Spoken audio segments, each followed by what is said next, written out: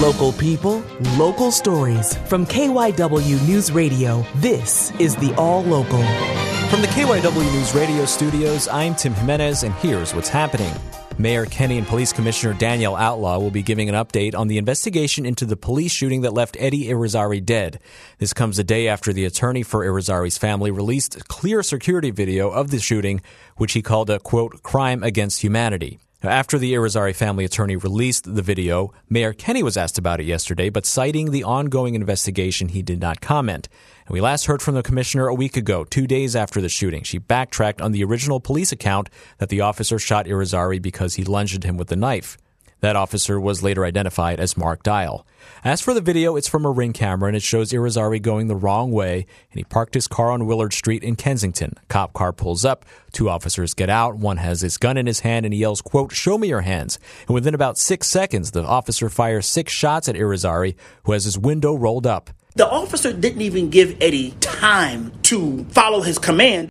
That's Shaka Johnson representing the family. The Citizens Police Oversight Commission is recommending that police terminate Officer Dial and says the incident is, quote, particularly troubling due to the incorrect information that was initially reported by PPD. In South Jersey, officials in Mullica Township have approved a plan to treat unsanitary conditions at the municipal building. KYW South Jersey reporter Mike Dougherty has the update. Water, mold, even raw sewage have been contaminating the basement of the Mullica Township Municipal Building, which is where the police department was located. Committee members unanimously voted to replace a septic tank, a seepage pit, as well as conduct a soil study. Part of the plan is to find a new permanent home for police. They have been operating out of a courtroom temporarily. Former Mayor Christy Hanselman tells NBC 10 the situation there was unacceptable. Unfortunately, this occurred, but fortunately, hopefully the silver lining of it will be that now our police officers will have a space that they deserve.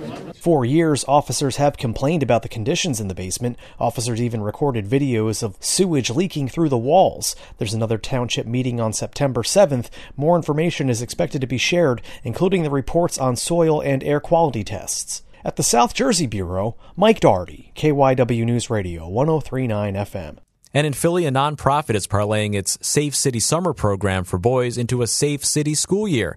KYW's Shara Howard reports. So make some noise for the Safe City boys! More than a dozen 11 to 18-year-old boys graduated from the Safe City Summer program. That wrapped up this week. During the inaugural year of the program, the Safe City boys served their communities from Mantua to Germantown, Cobbs Creek to Sharswood in an effort to keep the peace.